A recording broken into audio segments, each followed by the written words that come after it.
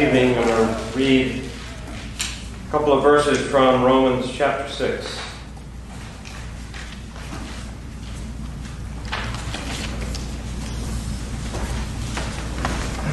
Romans 6, verse 14. For sin shall not be master over you, for you are not under law, but under grace. What then? Shall we sin because we are not under law, but under grace? May it never be. Let us pray. Heavenly Father, we do ask that you would teach us and instruct us, that we might be those who truly search the Scriptures, desire to know them, to know your heart and your mind, that we would understand that what the Apostle has said, that the Scriptures, the entirety of the Scriptures are for our benefit, for our teaching, for reproof, and for training in righteousness. And so we ask that you would help us in these things, that you would cause us to be disciples, to be learners, to seek you in your word. And that doing that, it would not build us up, but it would build up the church, and it would glorify you. We ask in Christ's name. Amen.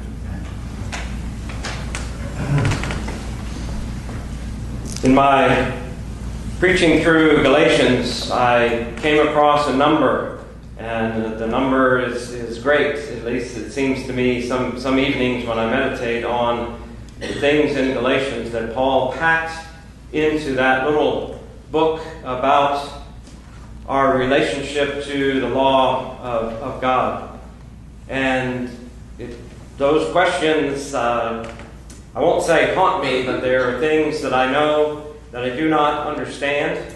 I know that there are a number of books. I have a number of books written, and they all have the same title, but they're by different authors. It's called Paul and the Law. People trying to research what Paul thought about the law.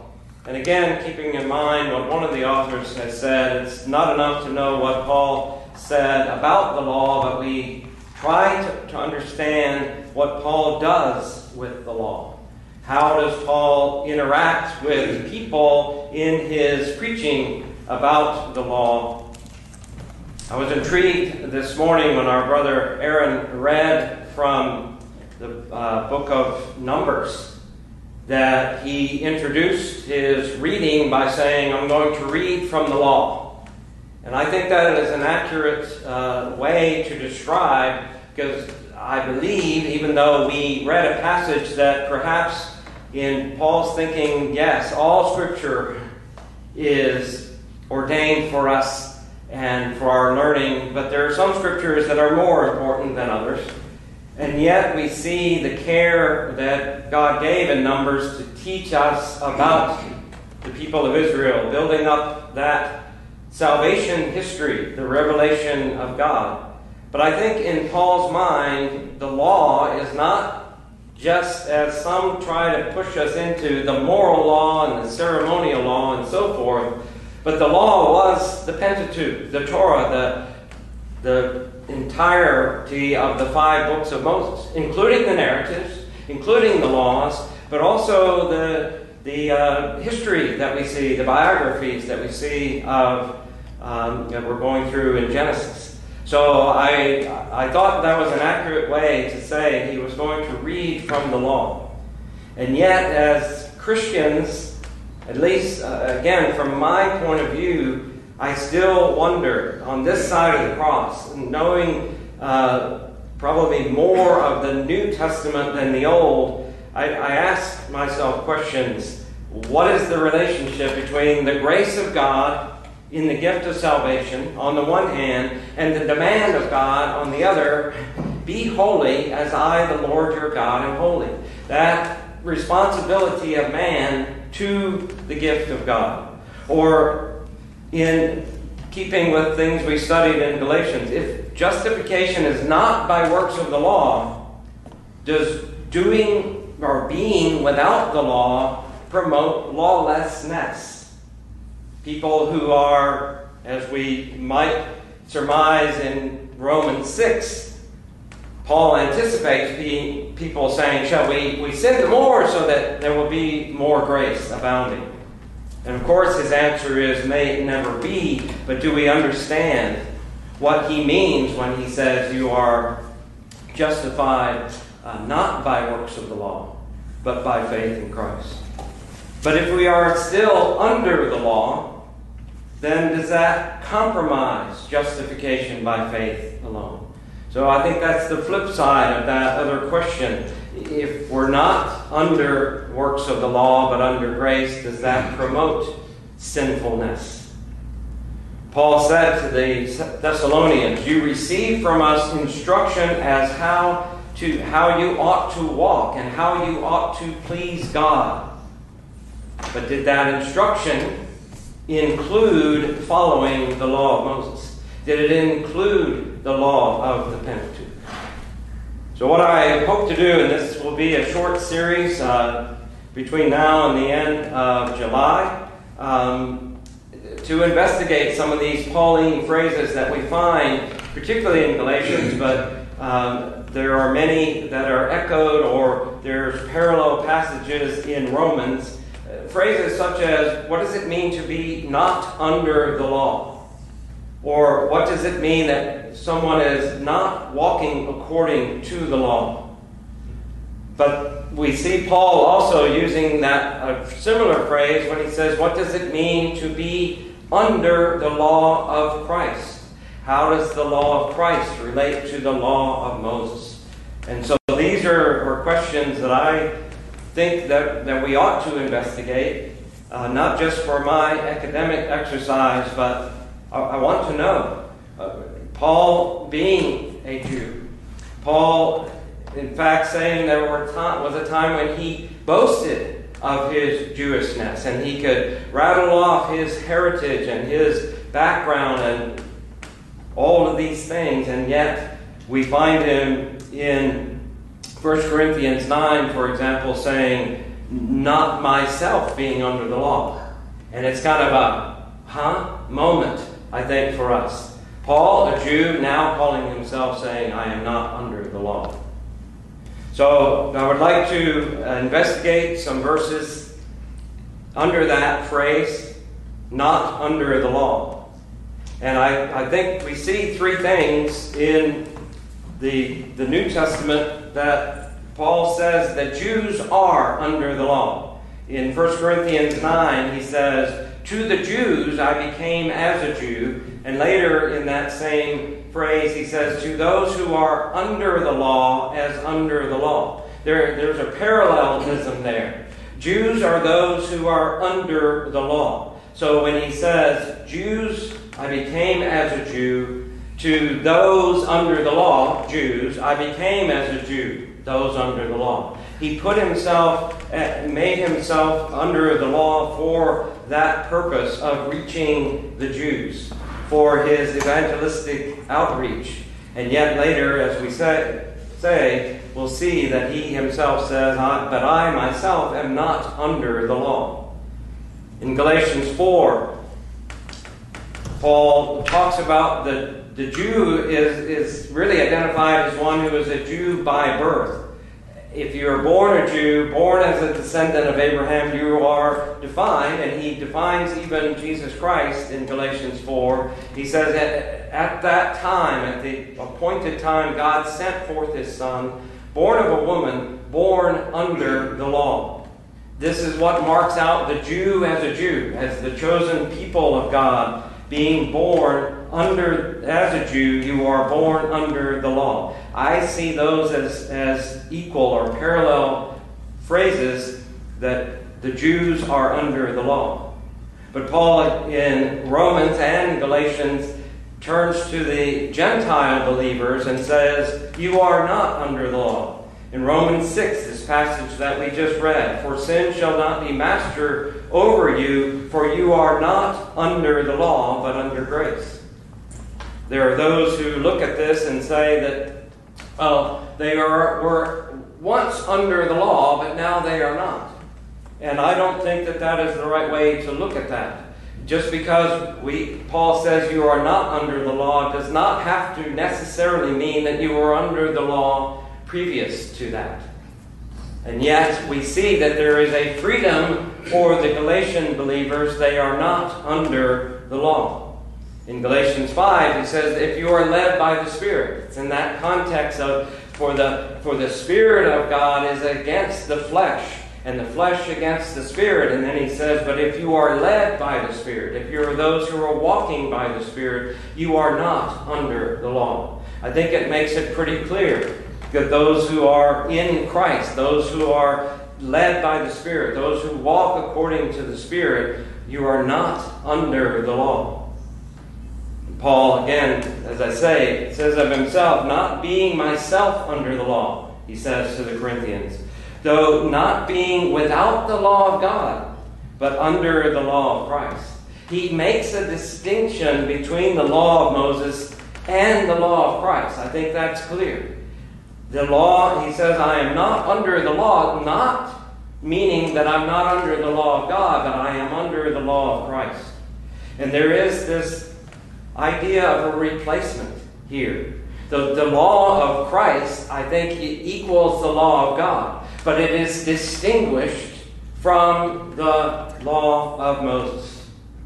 And in Romans 14, where he exercises that right to try to explain, this is how I live, this is how we ought to live, understanding that there are Christians who have come from a Jewish background and Christians who come from Gentile backgrounds, and how we ought to interact as believers. He says in Romans 14, for the kingdom of God is not eating and drinking, not these distinctions of what we eat, what we drink, but righteousness and peace and joy in the Holy Spirit. It's as if he is trying to direct us to the law of Moses has a replacement.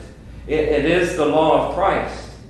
And Paul looks at the law not as a law covenant, but as something that we have to understand how we come to it. What is the purpose for wanting to do the law?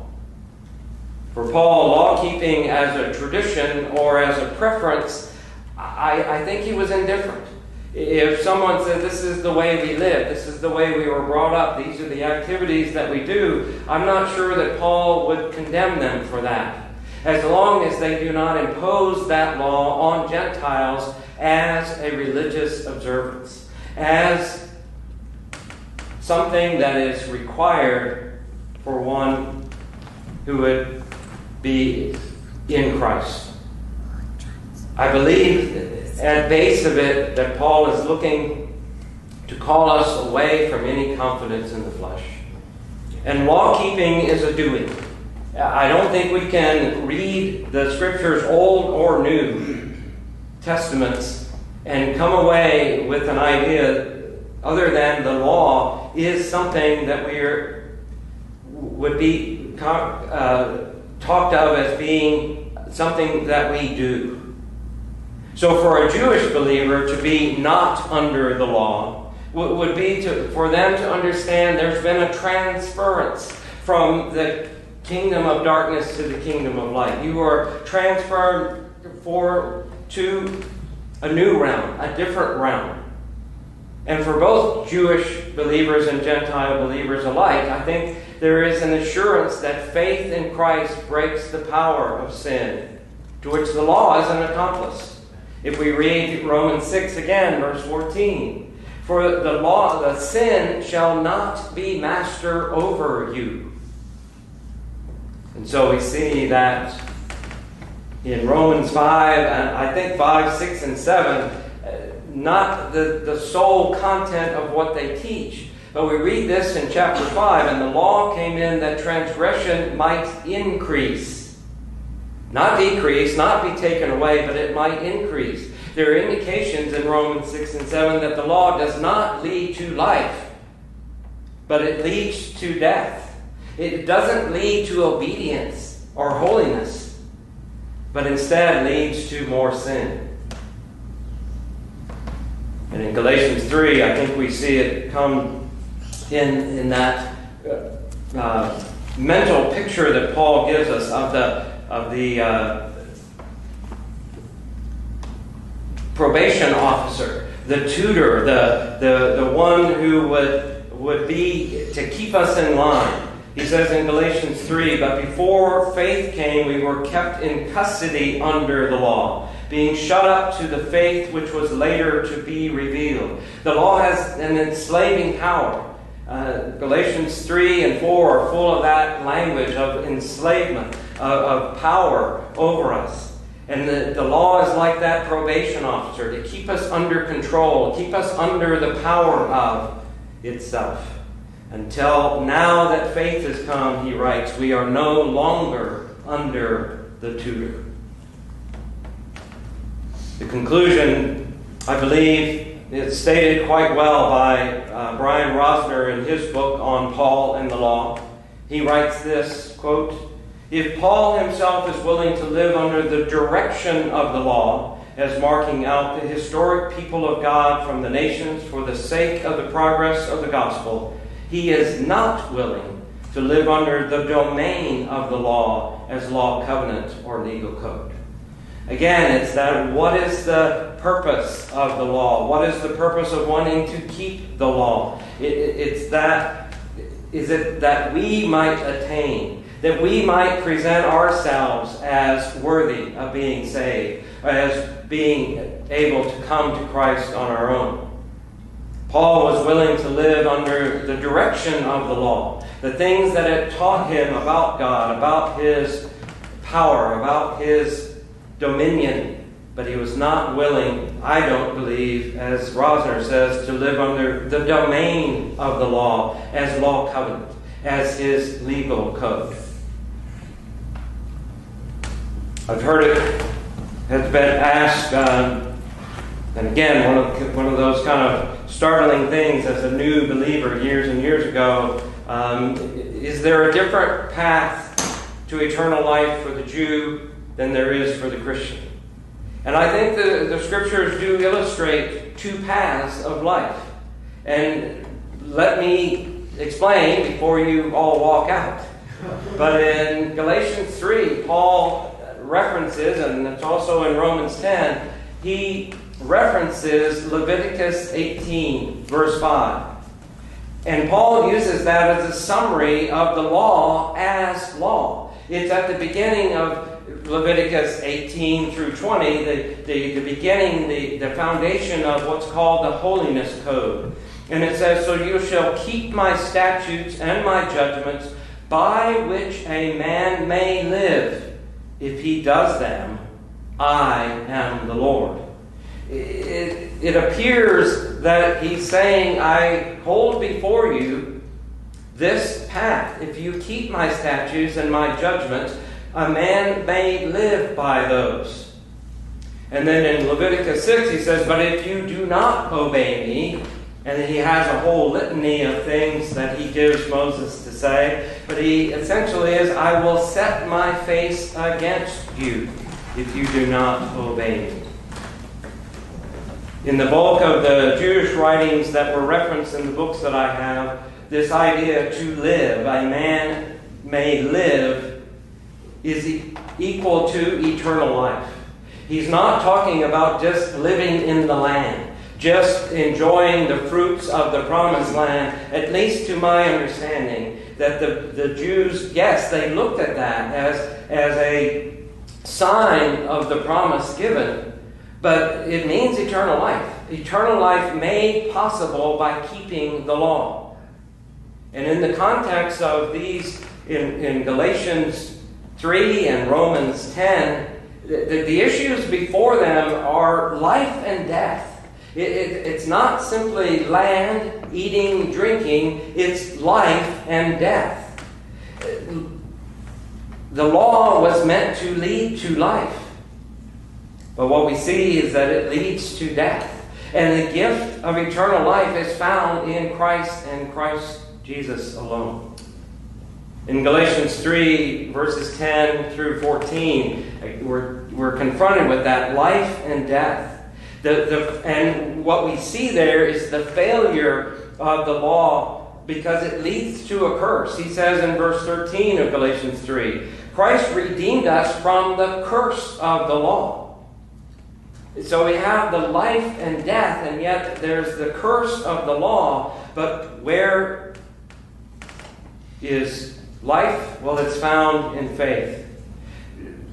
Paul quotes from Deuteronomy 27 in Galatians 3 in this section. Cursed is everyone who does not abide by all things written in the book of the law to perform them. There is, to me, what he's laying out here, there is a path.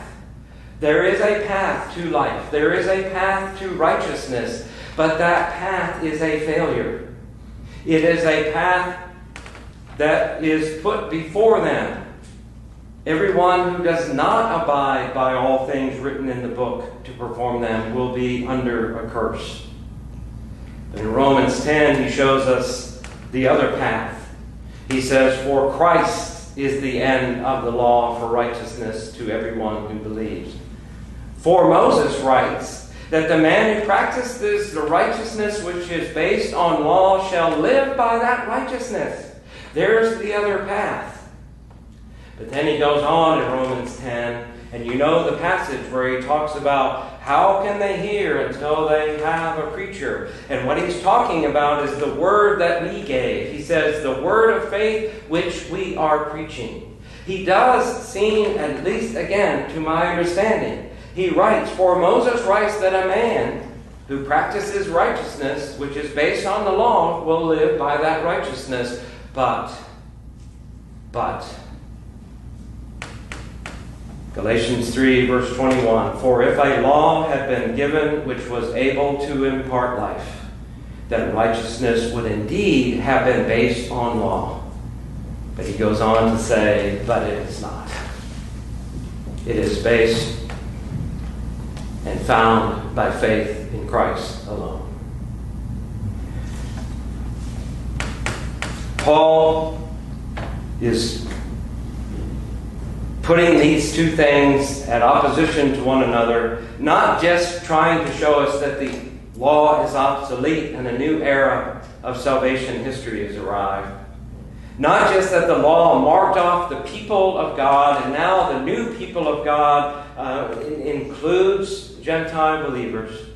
Not just that Paul's opposition to the law is that it doesn't contain Christ.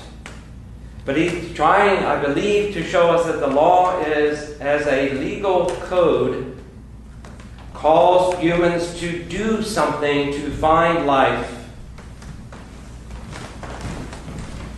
But human sinfulness leads to death. And the law has failed. And that's what I believe that Paul is showing. He does use the law as direction in his life, but not as its living under its dominion.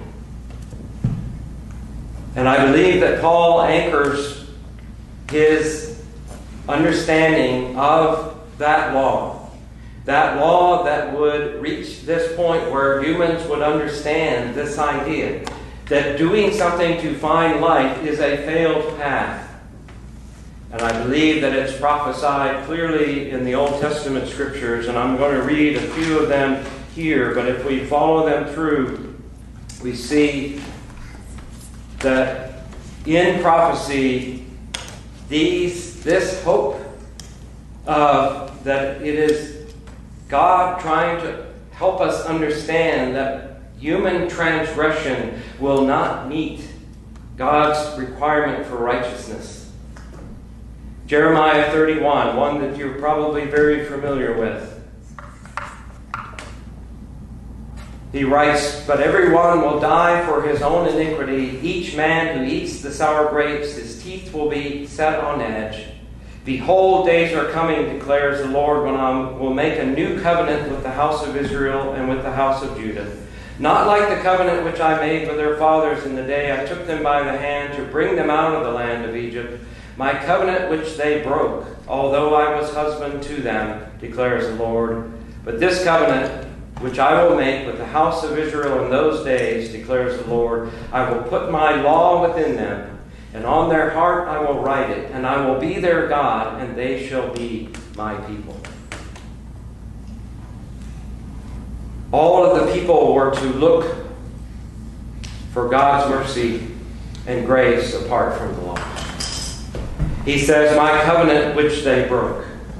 And if we go back into Deuteronomy and we look at that section which is called the Shema, you shall love the Lord with your God with all your heart and with all your soul and with all your might.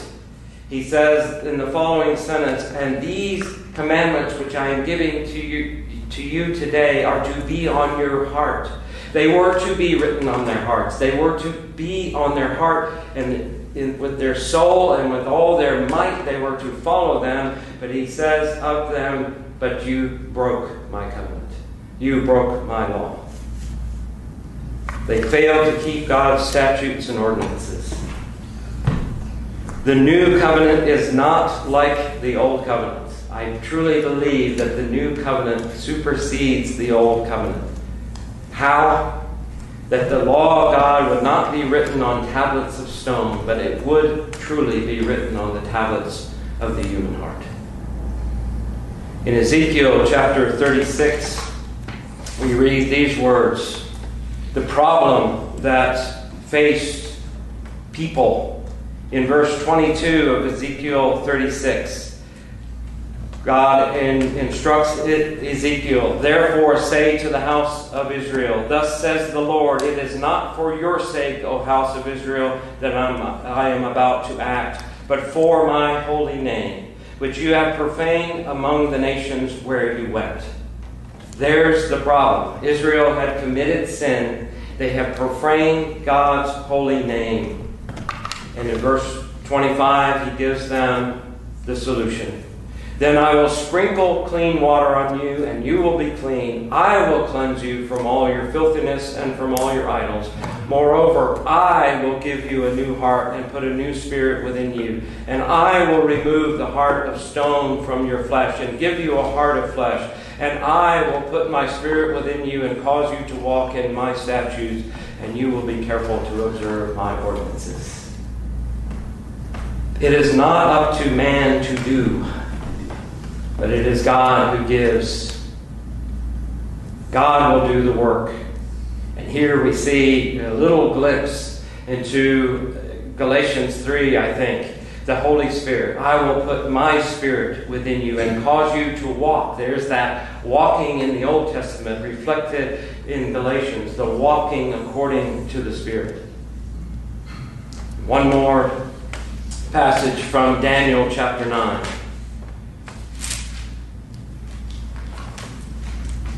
Daniel acknowledges there is a problem. In verse 13 of Daniel 9, he says, as it is written in the law of Moses, all this calamity has come on us. Yet we have not sought the favor of the Lord our God by turning from our iniquity and giving attention to thy truth.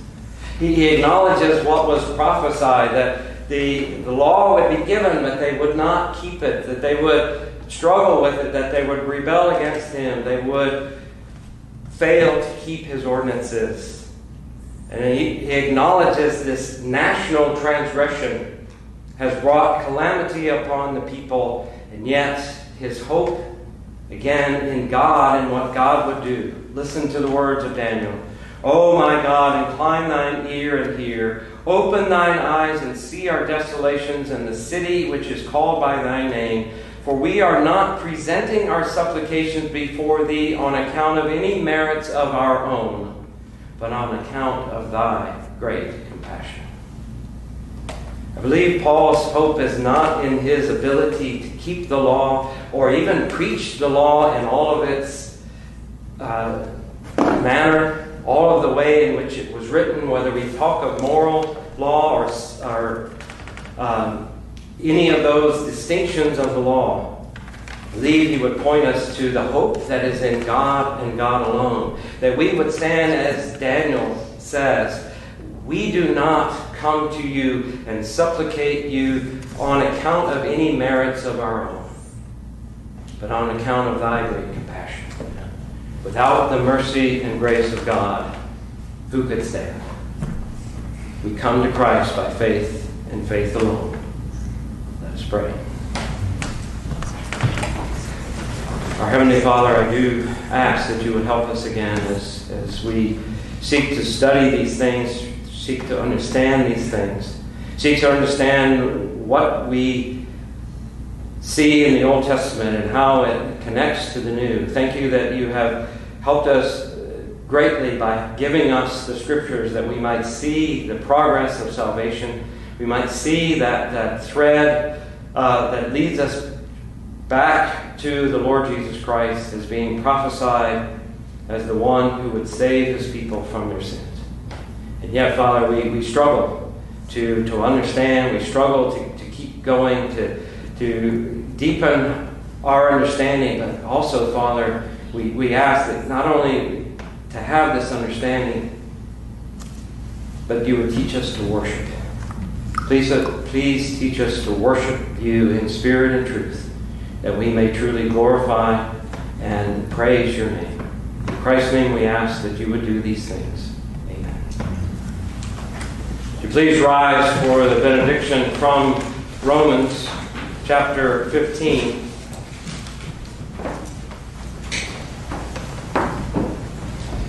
Now may the God of hope fill you with all joy and peace in believing, that you may abound in hope by the power of the Holy Spirit.